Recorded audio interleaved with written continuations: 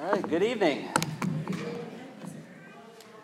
We are on lesson 120 tonight. Brother Eddie is passing out the curriculum. He kind of mentioned before me that this is a little bit of a thicker packet tonight, but we are continuing our study of Jesus at the cross. We completed really the second half of our lesson last week. If you recall, 2 weeks ago, we looked at the first 3 hours of Jesus on the cross. Last week, we looked at the last 3 hours of the cross. And today, we're going to sort of stay right there at Jesus at the cross before we move forward. But we're going to kind of look at some of the miraculous events that happened right then and there, that we didn't take too much time the other week to discuss.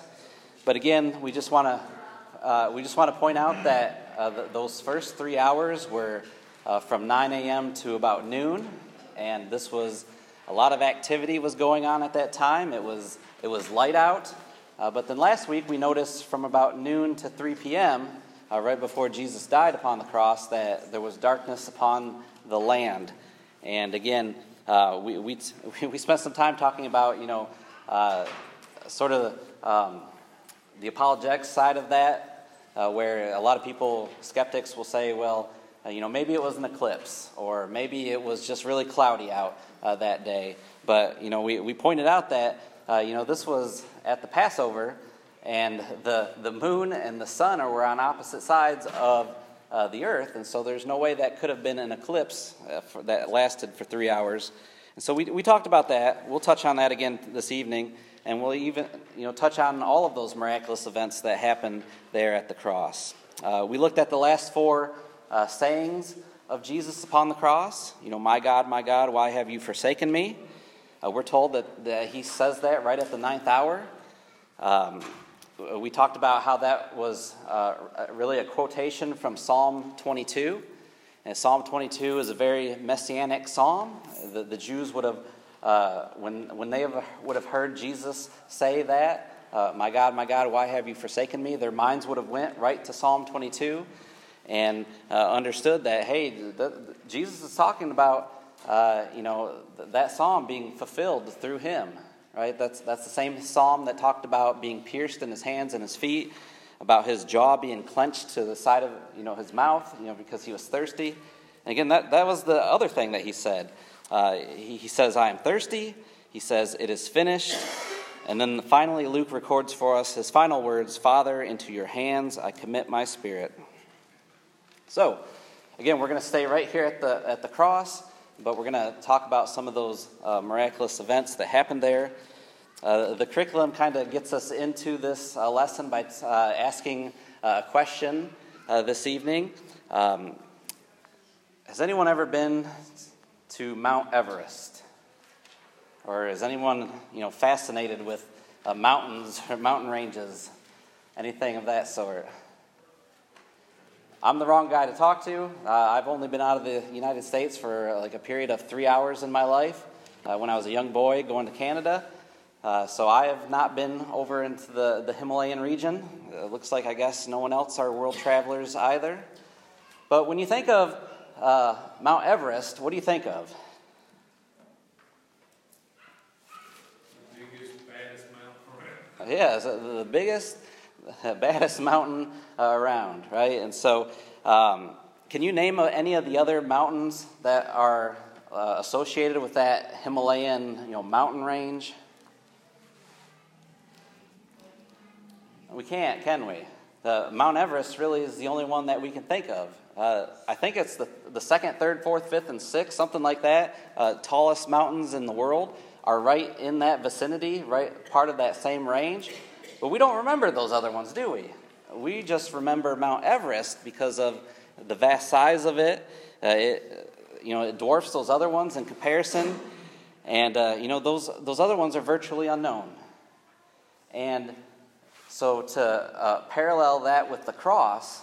When we think of the cross of Jesus, what do we think of? What's the first thing that comes to our mind? Yeah, his death on the cross, right? That's what comes to our mind. And we often forget about some of those events that happen while he's on the cross. And again, we'll look at these here this evening. The sun darkening. We already talked about that last week. But the earthquake that happens, the veil tearing in half, the graves being opened, and those saints being resurrected. And so we're going to look at those. And the point is that the curriculum was talking about was that, those miracles are often referred to by some scholars as the foothills of Calvary, right? Because we forget about those things in comparison to Jesus on the cross. And so, the purpose of this lesson is to help us, again, appreciate even more what Jesus did for us. Before we jump into the text, remind ourselves that, I just wanted to read Hebrews chapter 12 this evening as we begin this lesson. Hebrews chapter 12, verse 2. I don't know if you've ever caught this verse, if you've ever thought about this verse before, but it stood out to me before. Well, let me start in verse 1. It says, "Therefore, since we have so great a cloud of witnesses surrounding us, let us also lay aside every encumbrance and the sin which so easily entangles us, and let us run with endurance the race that is set before us, fixing our eyes on Jesus, the author and perfecter of faith, who for the joy set before him endured the cross, despising the shame, and has sat down at the right hand of the throne of God." You ever notice that verse? It says that Jesus, for the joy set before him, endured the cross. What does that even mean? What's joyful about the cross, about that experience? Yeah, that's what it ends up being, right? The reconciliation of man to God through the death of Jesus upon the cross. But, as I've often read that verse, just thinking about the joy set before him, he endured the cross. And that just, it's always been perplexing, right? To think about that was a joyful thing in a sense to him. So, yeah. How's it any different than, like, if you have a goal for yourself, and then after you accomplish that, is there not joy in that for yourself? I mean, like, of course, this is a far greater level, but Jesus came here and he accomplished what the goal was. And so he endured because of the joy he would have having accomplished that task. I mean, in my life, of course, I'm in no way comparing, but it's when I earned my PhD, it was such an accomplishment at that point that there was joy for what I endured. I mean, it's a 7-year project to get through that. And so I think, I'm just trying to think, it's kind of akin to that in a sense. Or like a high school student who's, going to entering some kind of program, a professional program, after a couple years of college. And once that's accomplished, there's great joy in that sense of accomplishment. And when I read that, and those things are in no way comparable to what he accomplished. But what I'm saying is, I'm trying to make an analogy that helps me understand that. Yeah, I just think that verse, we don't think of the cross that way, do we? No.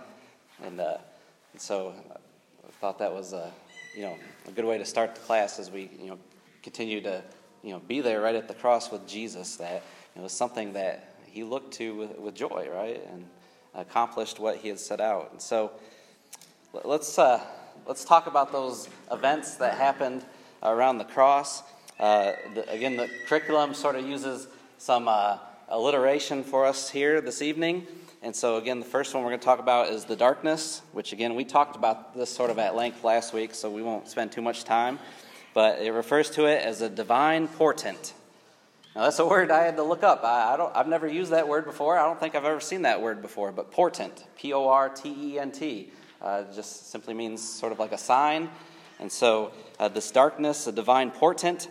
And again, recall 9 a.m. to 12, when it's light out and Jesus is upon the cross, there's a lot of things going on. We studied that those first 3 hours. He's praying for his enemies. He's taking care of his mother. He's having that conversation with the thief, and obviously saving this thief. His enemies are casting lots for his clothing. They're casting insults his way. The women are weeping. The apostles lead Christ's mother away. And so again, the point is there's a lot of things going on in that first 3 hours that's recorded for us. But when we get to those final 3 hours, there's not too much, as much recorded as we studied last week. And so we talked about this darkness that engulfed the land. Again, we don't know the extent of it. Was it something that just gradually came through, or was it like a light switch turned on and off? We talked a little bit about, I brought this up last week, but you recall the plague, the 9th plague in Egypt. Listen to this, Exodus chapter 10, verse 20, starting in verse 21. It says, Then the Lord said to Moses, Stretch out your hand towards the sky, and there would be darkness over the land of Egypt, even a darkness which may be felt. So Moses stretched out his hand towards the sky, and there was thick darkness in all the land of Egypt for 3 days. And they did not see one another, nor did anyone rise from his place for 3 days. But all the sons of Israel had light in their dwellings. So again, was this the same type of darkness? We're not sure. We don't know. But it was just interesting reading that description of the type of darkness that happened during the 9th plague. Right? It was thick. It was heavy. They couldn't see one another. And so again, is that what happened here while Jesus was on the cross? Again, we don't know. We asked the question, did that darkness simply cover Judea? Did it cover all of Israel? Did it cover the whole world?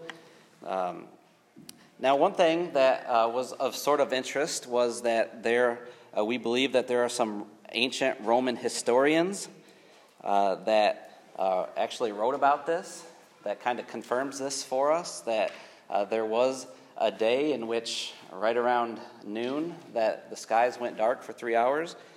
And again, it talks about that in the packet, a couple of different men who wrote about it. But what do we know about this darkness? Again, we know that it was not a natural event, right? It wasn't clouds. It wasn't a sandstorm. We know it wasn't a solar eclipse. I didn't bring this up last week, but when is the brightest time of day normally for the sun to come out? Noon. When does this darkness prevail on the land? I mean, doesn't that just give you goosebumps, right? That normally the brightest time of day, from noon maybe to 3, this is the exact same time that the land is darkened. Right? This wasn't something that happened in the morning or evening when the sun was going down, but this was during the brightest time of the day that, again, there was this total darkness. But again, there's not a lot of activity recorded for us. It's sort of eerily quiet during these 3 hours. And, what does this darkness mean? What does it symbolize? We kind of touched on this last week. I'll just kind of go over again what we talked about. But just thinking of, just like that first Passover back in Exodus, you had that 9th plague of darkness right before that Passover happens. And well, the same thing has happened here for the last Passover, right? There's this darkness upon the land, and Jesus is going to fulfill the old law. He's going to nail it to the cross through his death. And so there's that symbolism there, isn't there, of this darkness upon the land for the first Passover, the last Passover. This could be a sign of mourning, right? This could be this darkness could have been God veiling the shame of Jesus upon the cross. One of the obvious reasons is, what was the purpose of a miracle that Jesus or any of the apostles performed? It was a sign to unbelievers, wasn't it? So, again, maybe this was the reason why this darkness came upon the land. But in either case, one of the greatest mysteries of the ages, how one man could die for the sins of billions. And at that time, again, Jesus' greatest suffering was a time of silence. It was, in the dark. And again, we're almost silent about it because we just can't comprehend everything that went with it. Let's talk about that second thing, the earthquake. Right? So this is divine power. It was near the end of the 3 hours. Right? So the darkness happens at around noon. These next three events, these next three miraculous events, are going to happen right around 3 p.m. Right after Jesus yields up his spirit. Matthew chapter 27, starting in verse 51. I don't remember if I had you turn here, but this is where we're going to spend most of our time this evening. Matthew 27, starting in verse 51.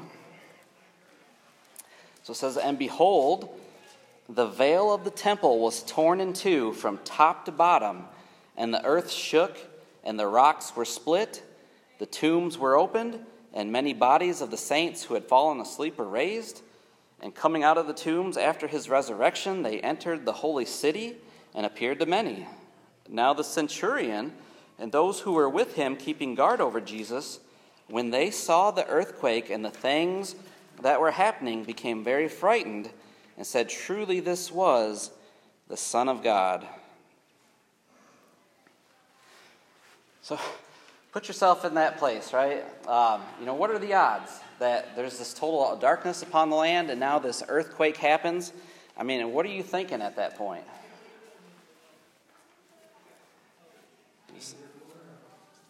Okay. Something's got your attention, doesn't it? Something's going on here, right? It's completely dark out when it should be light. An earthquake happens. Earthquakes don't necessarily happen every day, do they? At least in this location. And so we don't know how this would have ranked on a Richter scale or anything like that. But it must have been pretty powerful, wasn't it? Because what did it do? Okay, it opened up the tombs. Split rocks. I mean, it's interesting that the Bible doesn't mention, maybe some structures or homes being destroyed, but it says it split rocks. I mean, that's one of the toughest materials, right, on earth. It's split open. The tombs that were made, carved in the rocks, broken open, split open. And so, again, what does that mean? I mean, what is God demonstrating here? Yeah, his power, right. We want to look at some more symbolism. If we turned back to the book of Exodus chapter 19 in particular, Moses, he's coming down from, Mount Sinai, and he's been given the law, right, the law of Moses, to teach the people.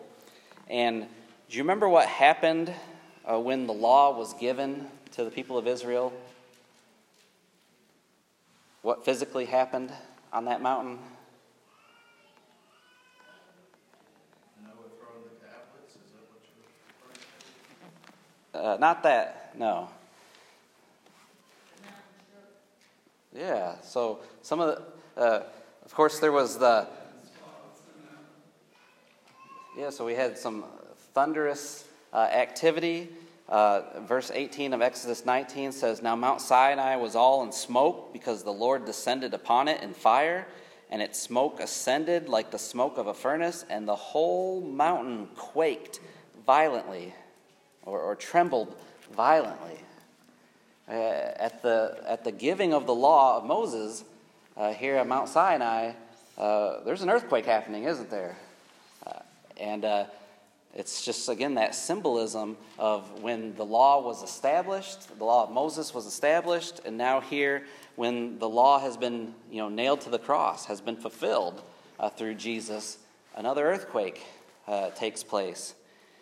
And again, it's just incredible to think about this. And also, verse 54 mentions as well the centurion, right? Now the centurion and those who were with him keeping guard over Jesus, when they saw the earthquake and the things that were happening, became very frightened and said, "Truly this was the Son of God." Right? That earthquake is mentioned again as part of the centurion coming to the belief in Jesus. Right? And so just another powerful act, a demonstration of God's power here in this miracle. Let's talk about the third one. This one's my favorite of the four here, but a veil torn, a divine purpose, this veil. We just read this, Matthew 27, verse 51, talks about, "Behold, the veil of the temple was torn in two from top to bottom." Again, this is happening at around 3 p.m., at the death of, right after Jesus dies.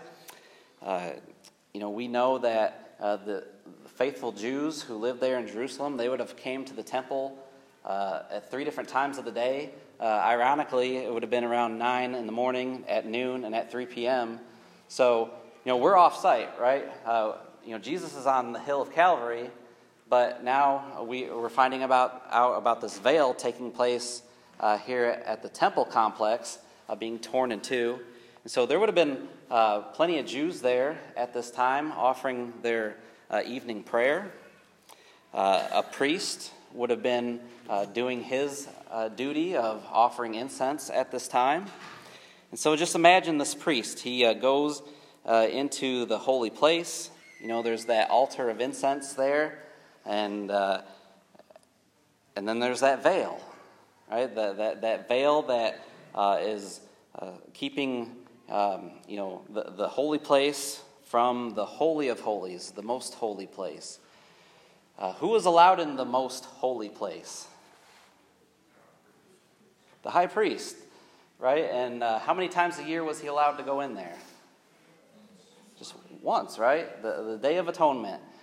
And so separating that place from the holy place where the priest was, offering the incense was, again, this giant veil. And we, again, how big was this veil? The instructions given to the Israelites to build to construct that first veil was for the tabernacle. Exodus chapter 26. Verse 31 through 33 talks about here that you shall make a veil of blue and purple and scarlet material and fine twisted linen. It shall be made with a cherubim, the work of a skillful workman, and you shall hang it on 4 pillars of acacia overlaid with gold, their hooks also being of gold, on 4 sockets of silver, and you shall hang up the veil under the clasp, and shall bring in the ark of the testimony there within the veil. And the veil shall serve for you as a partition between the holy place and the Holy of Holies. Right? So even as far back as the tabernacle, they were instructed to have this veil that separated the holy place from the Holy of Holies. Right? And again, that Holy of Holies was the most sacred place to them on earth. Only the high priest could enter there, and he could only do it once a year. Obviously they moved from the tabernacle system to constructing a temple in Solomon's day, and there's a couple of verses there that we could reference, but 2 Chronicles chapter 3, we'll notice here in verse 14, it just says, he made the veil of violet, purple, crimson, and fine linen, and he worked cherubim on it. And so we've got this massive, beautiful veil again for Solomon's temple. course, Solomon's temple is going to be destroyed when they go into captivity. They'll try to rebuild it the best they can when they come back, in the books of Nehemiah and Ezra. It'll be destroyed once again during sort of that intertestamental period between the Old Testament and New Testament, and they'll try and rebuild it again. And, of course, that brings us into the New Testament with Jesus alive. And, of course, by that time it's known as Herod's temple, but the veil is still there, right? And it's probably around the same dimensions as it would have been in the original temple. So a good estimate would have been 30 feet by 30 feet, so 30 feet wide, 30 feet high. And it was said to be, this isn't in Scripture, but the tradition says it would have been at least 4 inches thick. Right? So this is a pretty heavy veil, right? It's not just a bed sheet that's hanging, right? Because this is keeping one side from going to the other side of the most holy place. And so this was something of beauty, of importance, of a grand stature. And while preparing to burn the incense, thinking of this priest, this earthquake happens, and you hear this great big rip, right? And it starts from the top, it goes to the bottom. Now what's significant? Why do you think Scripture lets us know that it was ripped from top to bottom?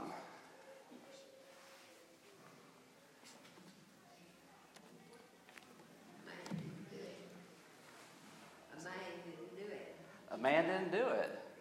Yeah. If the earthquake was to cause the veil to tear, wouldn't you think that would start from the bottom and work its way up? If the ground is coming apart and the veil would be torn, sort of that way. But the veil was torn from top to bottom. And as Miss Helen points out, that's miraculous, right? That's God ripping that veil in half. It's important that they point that out to us there, that, again, from top to bottom. And now, if you're that priest and you're offering the incense there and that gets ripped open, and now you're looking into the Holy of Holies, it's quite a shock to you, isn't it? So what does this mean? What's behind this miraculous event? This is heralding in the end of the Old Covenant, right? Mark chapter, this was sort of interesting, so I just wanted to make this point. Mark chapter 1, verse 10, we're talking about the baptism of Jesus. And it says, immediately coming out of the water, he saw the heavens opening and the Spirit like a dove descending upon him. That word opening, he saw the heavens opening, or literally he saw it being parted. Some translations say being ripped open. Right? He saw the heavens being ripped open. Well, that same Greek word's being used later on in Mark describing that veil being torn from top to bottom. It's being torn apart, ripped open. Right? And so again, here's that symbolism that we've been seeing in all of these miraculous events. From the beginning of Jesus' ministry on earth to the end of his ministry on earth, that old covenant, right, being taken out of the way. And we know this because the book of Hebrews lets us know this. The book of Hebrews is one of those books that, you've got to read it over and over and over again because there's so much Old Testament language, Old Testament symbolism going on here. But if we went to Hebrews chapter 10, and just kind of get the short answer here in Hebrews chapter 10, starting in verse 19, we read that, therefore, brethren, since we have confidence to enter the holy place by the blood of Jesus, by a new and living way which he inaugurated for us through the veil that is his flesh. Right, so as Christians, because that veil has been taken away or been split in half, we now have access to God, right? We don't have to go through a priest anymore, like in the Old Testament system, to ask for forgiveness. The priests rolled back their sins, right? Sorry? Whenever they went to the priest rolled back their sins. Rolled back? Yeah, they rolled them back. When they wasn't forgiven, they was rolled back. And then whenever Christ died, he forgave their sins. They was no longer rolled back. Was it rolled back or rolled forward? I don't know. Well, Yeah, I but guess. that's what I'm, you know. Yeah, what it's the I'm same talking thing, yeah. Yeah. The sacrificial system in the Old Testament, right? I mean, that was something you would have to do daily to account for the sins that you've committed, to offer that sacrifice. But through Jesus' death, it's just once for all, right? And so it's just interesting that verse here in verse 20 talks about how his veil, symbolizes his flesh, right, on the cross. And because that veil has been torn away, now we have access to the holy place, and we don't need that priest system anymore to go to our Father in heaven, right? We go through Jesus. And excuse me, and that's what 1 Peter chapter 2, verse 9 talks about, that we are a royal priesthood. Right? Christians are a royal priesthood. We no longer have to rely on a priest to have to start that process of asking for forgiveness. Okay, so I know we're less than 5 minutes, and we haven't gotten to the fourth miracle, so let's just quickly get to that one. But here's the dead are raised, and this is a divine promise. Really, you could split this down into maybe two different miraculous events happening: the opening of the graves, and then the raising of the dead. So the opening of the graves happened on what day? On what day? Well, the graves being opened happened with the earthquake, right? So that would have been on Friday. But they appeared to him on Sunday, right? And because it lets us know that they appeared after Jesus' resurrection. And so, this is one of those things that I think we often forget in Scripture. This miraculous event that's happening here. This isn't just one person being raised from the dead, but we've got multiple saints. We're told multiple saints who were raised, and they showed themselves around Jerusalem, and they came to, and people probably noticed who these people were. And I know we talked about this last week about I think it was Mike who brought this up about questions we have to ask when we get to heaven. And these are one of the questions that I would have is how many were resurrected from the dead during this instance? Were these individuals who had died recently, or were they even older than that? Were they like Lazarus, who had to be resurrected from the dead and have to live out their life in fear of people coming after them? And what's even interesting to me is, this is the only mention of this happening. Matthew lets us know, Mark, Luke, and John don't record this miracle happening. It's not mentioned later in the Scriptures as well. But I think, when I really think about that, I think maybe this was by design, right? That we want to keep our focus on Jesus as far as, Jesus' death on the cross, and not necessarily this event that's happening of all of these saints being, again, resurrected and walking through the holy city. It says in verse 53, coming out of the tombs after his resurrection, they entered the holy city and appeared to many. We see a lot of different individuals who are resurrected from the dead in Scripture, especially You got Elijah raising the widow's son, Elisha raising the Shunammite woman's son. We've seen in Jesus' ministry where he raises Jairus' daughter, the widow of Nain, the raising of Lazarus, and then even Peter and Paul each raised somebody from the dead. But this event here, again, multiple people being raised from the dead. And again, the scriptures don't talk about this anymore after that it's mentioned here in Matthew. And that's very intriguing. But why? Again, what might be the purpose of this miracle happening here?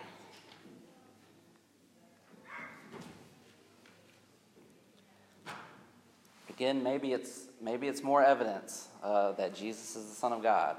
Right? Maybe this is a glimpse to the resurrection that's going to take place. Right? But again, this was a public thing, and so as much as I really want to know, how the people reacted in Jerusalem to this, unfortunately, the scriptures don't let us know that, do they?